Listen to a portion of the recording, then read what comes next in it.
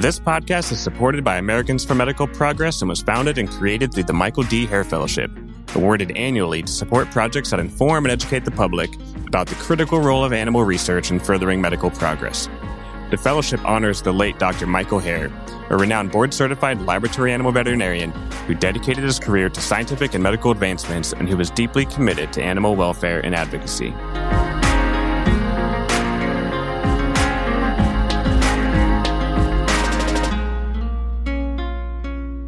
Hey everyone, and welcome into this month's episode of our News Bite editions that Danielle and I have started doing. This is our third one now, and I think they're really just kind of fun and a way for us to, catch up with each other and share some fun stories that we find in the world of, I want to say live animal related, but they've tended to not always be specifically related to animal research. We do try to stick the animal research related topics. But in general, we just love animals and talking about cool stories involving animals. And today we have a few cool stories about animals. Most of them are animal research related, but there's one that, it's a little bit of a stretch. And we'll get to that one. But for the most part, I think we have four stories or four, articles to talk about today. One of them having to do with llamas and their antibodies, also called nanobodies, apparently, and being used for like an asthma-style inhaler for COVID. And then we have a article from Sports Illustrated, actually, about sledding dogs, which is the one that's a little bit of a stretch. That's just hope to make it up to everyone for the legislation that was really boring. So yeah, that's right. Yeah, before we started recording this call, it's exactly what I was saying. I'm sorry again, still, for the 19 minutes of legislation talk, but this story will make it up to everybody. And then you have a couple things. What are you going to talk to us about? We're talking about ferrets and nasal spray and COVID. They all kind of relate. And then finally, I'm going to wrap it up with a lobster story, because who doesn't love crustaceans? You have a nasal spray story too, huh? That's kind of cool. I feel like you kind of copied me because I have one too. Yours is an inhaler. Yours is like lungs. It's still like a spray. Okay. Well, I wonder what if you combined the asthma spray and the nasal inhaler at one time? I don't know. You'd be immune from everything. Everything. All right. Well, I also want to say I'm recording upstairs. I'm not in my basement today. And it's kind of an improvement, but I don't know if the wife and kids are going to come home during the recording. So if there's lots of noise in the middle of it, we try to edit it out, but we can't edit out everything. Yeah. So I apologize if there's screaming children in the background at some point. And we also have the newest edition of the Lab Rat Chat team is this little puppy sitting behind me. So if he wakes up and starts whining, I also apologize. Excellent. No apologies for dog whines. Apologies for children whining, but not for dogs. Yeah, that's fair. Perfect. Man, I forgot. Puppies, by the way, before we get into everything, I'm not sure. They may be more difficult than a newborn. Oh, I definitely thought you were insane when you told me you got a puppy, because I feel like you've got enough going on in your life, but that's you. You do you. Yeah, I feel like we had our 10-month-old was born during the semester of my second year during school. And it was fine. I still managed to get through school, obviously, and I can manage, and I've gotten through school with kids. But the puppy I think that's going to be the death of my vet school career. He's just like, I wake up more than I do with any of the kids. And just during classes, he has to go out. So I'm missing class, taking the dog outside so we can go to the bathroom and not on the floor. Oh. So, yeah. But he's awesome so far. You'll get through it. Yeah. Yeah. And the kids love him. So, all right. Anyways, the first story of the day, now that how far into this are we? We're already 3 minutes and 54 seconds in. So let's get to it, huh? So anyways, there's coronavirus antibodies made by llamas that could be administered to COVID patients in the form of asthma-style inhalers. Or we talked about asthma, but I guess you can use them in nasal sprays as well. So we'll just have to see where that goes. But so camelids, which are llamas, camels, alpacas, they have nanobodies. I mean, I imagine they have antibodies too, but they have nanobodies, which are basically smaller antibodies. And so these nanobodies can then be aerosolized, from what I understand, through inhalers, and then they could coat the lungs in essence. And what they do is they bind to the spike protein, which that's the big thing, right? The spike protein on the coronavirus. And so they bind to that spike protein, and then it prevents it from binding to our cells, where we have that ACE2 receptor, which we've talked about on one of the episodes with the Texas Biomed folks. So go back and listen to that episode. I don't remember which episode it was. I'll link to it in the show notes. But so it basically blocks entry of the virus into our cells, and they found that to be effective by isolating these nanobodies from llamas. I don't know what made them look into that to begin with. The article didn't say, but researchers from NIH in Maryland took these antibodies or nanobodies from an individual llama who we should recognize is named Cormac, by the way. So thanks, Cormac, for that. And that's it. I mean, I don't know if you have anything to say about it, but I just thought it was a pretty cool story, and that'd be a cool way to, treat and or prevent COVID. Just take a little puff of your asthma inhaler and boom, protection. Yeah. So that's kind of similar to what I found for a study it's a collaboration between Cornell, Columbia University, Irving Medical Center, and Erasmus Medical Center in the Netherlands. So they've developed a nasal formulation that blocks the spread of COVID among ferrets. And they're hoping that this same formulation will have the same effect in humans. But I guess through this collaboration, they've already kind of been working on it with other viruses in the past. But, funding isn't always there. They just kind of have this going on in the background. But now with COVID being at the forefront of everything, they've really hit the ground running. And to reference that same Texas Biomed episode, we know that ferrets can sneeze and have that sort of aerosol transmission between each other. So this nasal spray in ferrets right now is actually blocking or causing protection for like 24 hours or more. So like the goal of this nasal spray would be like, hopefully it works in humans. And then it would be something you could throw in your purse or your pocket. And then if you're going to a gathering, like a sports game or a concert where you think you might be exposed and you just want to take a little extra precaution, just spray your nose and it would enable 24 hours protection from the virus. So I just think that's kind of a cool thing to keep your eye out for. Hopefully that develops into something. I know that's a pretty sweet gig, you go to a concert, take a couple. Just an extra precaution. Yeah. And I wonder, I mean, I could just see how that would play out in actual society. Like walking into a baseball game and everyone, before you come in. Yeah. Yeah, they just have booths set up where they have disposable caps and you go in and you just sniff something. Sniff. Or maybe they just start, dispensing it in airplanes. Oh gosh. To everybody. Coming out of the HVAC system. You're just taking it. Yeah. But no, obviously joking, but. Yeah. It sounds like good technology. And I think that would be a very exciting thing if it does transfer into humans the same way they've seen it work in ferrets. So thank you, ferrets. We love them. Yeah. It's just kind of a cool way to boost your immune system, for a little bit. Yeah. I like it for sure. And then I don't know. What do we want to do next? You want to do the Sports Illustrated story? Yeah. Talk about your Huskies. We'll see if you can make up for the legislation boring stuff from the last episode. Redemption. Yeah.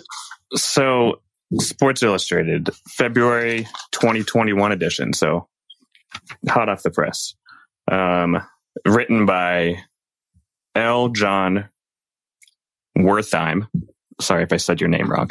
So I'll just give him credit here for this article. But it's a pretty fascinating read if anybody gets Sports Illustrated, which let me just sidestep here.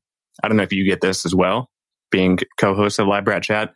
I get so many magazine offers for free because they assume it's like I'm a business and then I have an office and then I have people that come in and they want to read magazines.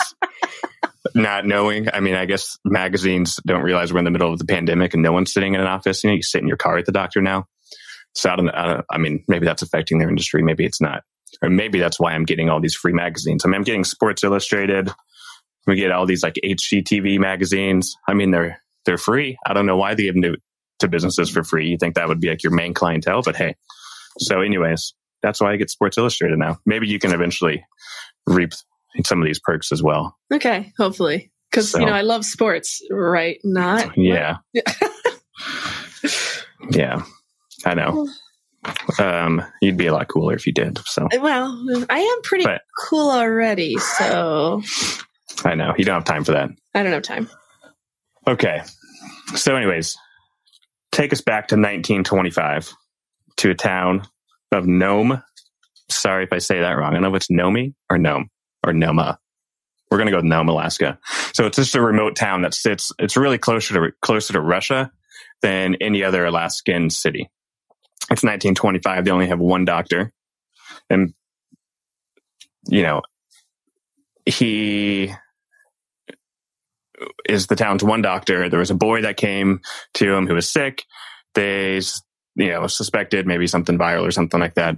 And he goes home and then he unfortunately passes away the next day. And then the next day also, there's a lot more sick people outside of his office. So they're like, well, he changed his differential diagnosis to maybe diphtheria, which was obviously very prevalent back then, except to treat it, they needed a diphtheria antitoxin. And so there's sub-zero temperatures that make travel to Nome, Alaska nearly impossible back then. The Alaskan Railroad was recently commissioned, but it doesn't go anywhere near this town. Planes can't fly because it's too cold. And the harbor to get to the town is frozen, so you can't get ships there. So how are you supposed to get this antitoxin then? Why would anyone want to live there? Because they're much tougher than either of us are, apparently. Yes, definitely. Okay, carry on. Yeah. So when that boy died, obviously the doctors said, all right, we need to get this diphtheria antitoxin in. So the governor gets involved and they make up this plan to get the toxin in. Which, by the way, also another sidestep. Let's also credit horses here, which the diphtheria antitoxin originally came from, or maybe still does, but originally came from plasma of horses that were immunized against the bacteria that produces the toxin. And then we were able to create the antitoxin and then treat, ourselves with the toxin and prevented. I mean, it was 100% fatal. So you hear diphtheria and you're like, oh, it's no big deal.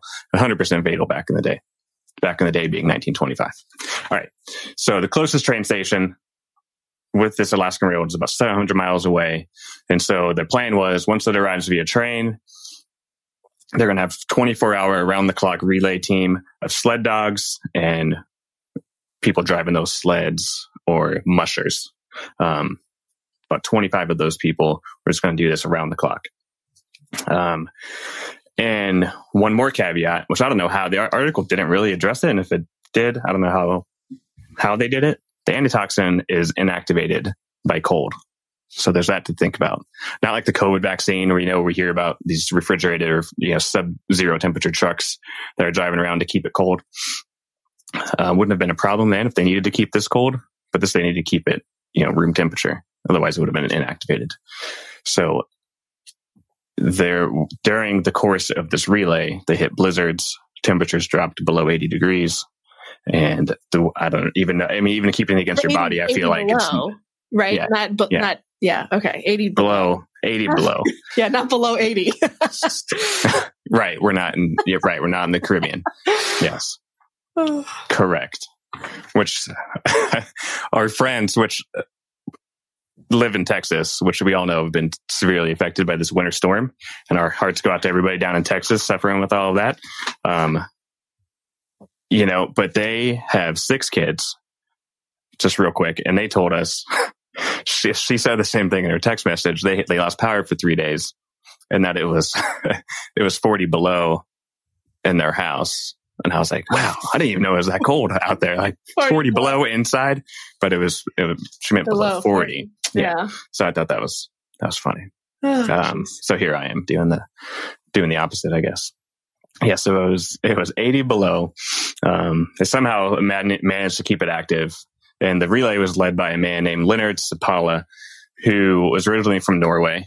So used to cold temperatures, migrated to Nome with his friend who struck gold and became very wealthy. But he wasn't. He just moved out there. He had a tough life, sounds like, lots of grief and lots of death in his family. But nonetheless, he was a dog sled racing champion. He was chosen to lead these efforts of the relay to get this antitoxin to Nome. He knew all the routes, and was the best sled racer that they had. And so, like I said, 150 dogs, 20 mushers involved. He individually did about 100 miles of those nearly 700 miles by himself. So he did almost nearly twice or triple the distance of anyone else.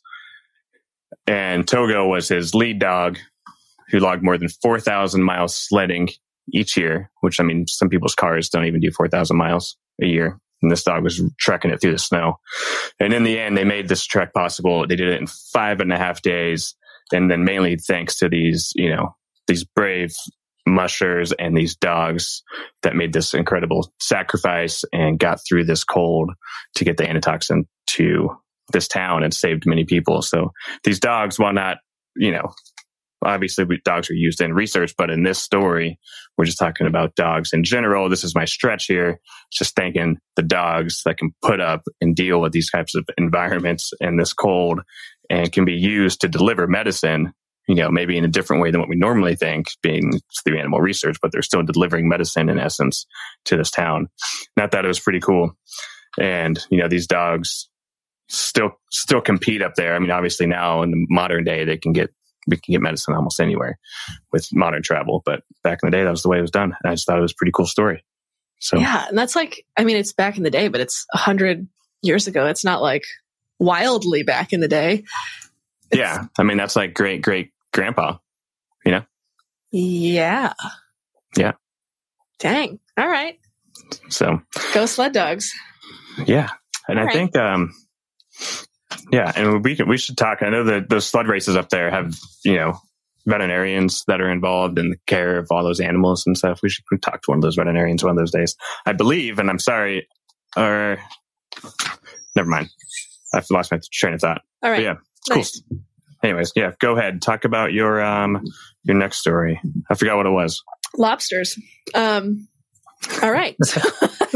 Yeah, good luck following that one. All right. I hope Well, it sort of goes from like one cold climate to another cold climate. Now we're going to go back to Maine. And this is like current day, like not 1925.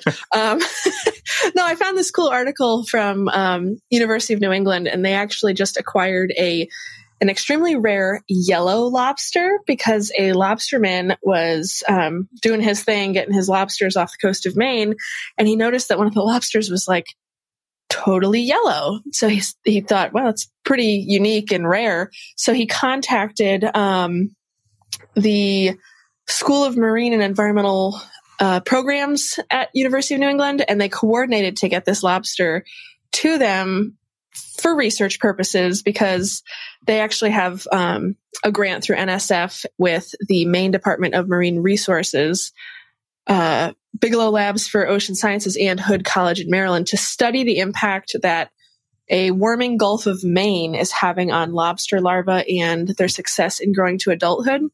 So, and some other articles online said that it's like a 1 in 30 million chance of seeing or let alone catching a yellow lobster, and they named him Banana. So of course. Yeah, well, he's really cute. So I think you'll put this in the show notes too, right? So people can go check out this little lobster. But I think this really speaks volumes to if the public is aware of what research is going on in their state or locally, it's just really cool that a lobsterman saw this unique critter and thought, hey, maybe some researchers want to use it for their project, and he found someone to take care of the lobster, and now this lobster is adjusting well and living a cushy life in a fancy tank, being very rare, and he's like a unicorn. So that's my lobster story.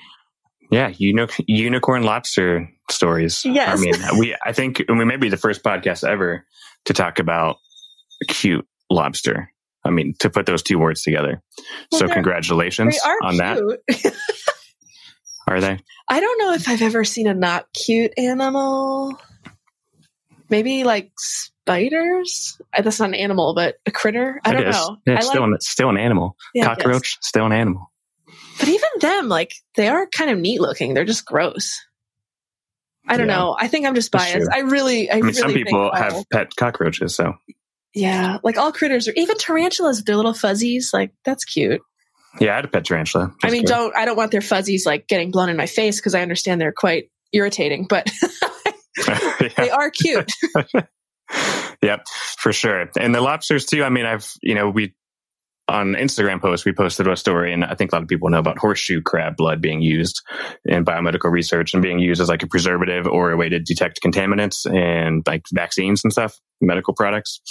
So I believe lobster blood is also a something that has the potential to maybe has like antibacterial or antiviral or anti-cancer properties or something like that. So I think that's something they can also look into. Not necessarily with banana, because he's the unicorn lobster. He's the unicorn, yeah. But in general, lobsters still do play a role in biomedical research. Almost all, it's just crazy all the different animals involved in the field, Yeah, I was just going to say, we know that, 95 or 98% of all lab animals are basically mice and rats, but there really are like so many other uses and projects with these other critters. And like today we got to talk about llamas, lobsters, ferrets, and your dogs, kind of. I'll give you that one. Yeah. He's yeah. And then the new puppy here is also awake from his nap and biting on my finger as we speak. Oh, good. So I'm glad we're towards the end of wrapping this one up. I want to touch back on the legislation real quick, because legislation did get passed. So it may affect, I guess not, maybe not you, because it impacts dogs specifically, but it's on Governor Ralph Northam's desk to sign legislation to require institutions to adopt out dogs after they're being used in research. So we'll see how that potentially impacts, VA research and stuff like that, where they do use a lot of dogs here. Well, does that legislation have a clause in it for like projects that require, euthanasia and tissue collection or something? Or is it just studies that when possible it must be? There's different categories. Yeah, it's not. Yeah, I don't have all the details, but I'm sure we'll watch for it. I'm sure if the governor signs it, we'll see all the details come out and institutions begin to work on trying to implementing it, and whether or not they have trouble or what, or if they're already doing it, maybe it won't change anything at all. But anyways, I think that pretty much covers everything we wanted to talk about. We're almost 23 minutes in now, so we'll let everyone get back to their day. Thanks everyone for listening to this episode of Lab Rat Chat, our News Bite editions. We appreciate everyone tuning in, and remember, just get out there and rate and review our show on iTunes or wherever you can rate and review shows. Tell your friends, family, coworkers about us, and check out the Lab Rat Chat merch store. We have some cool stuff there, and we're working on some new designs for that as well that I think everyone would like. So go check them out. Cool. Thanks. All right. See you guys. Bye.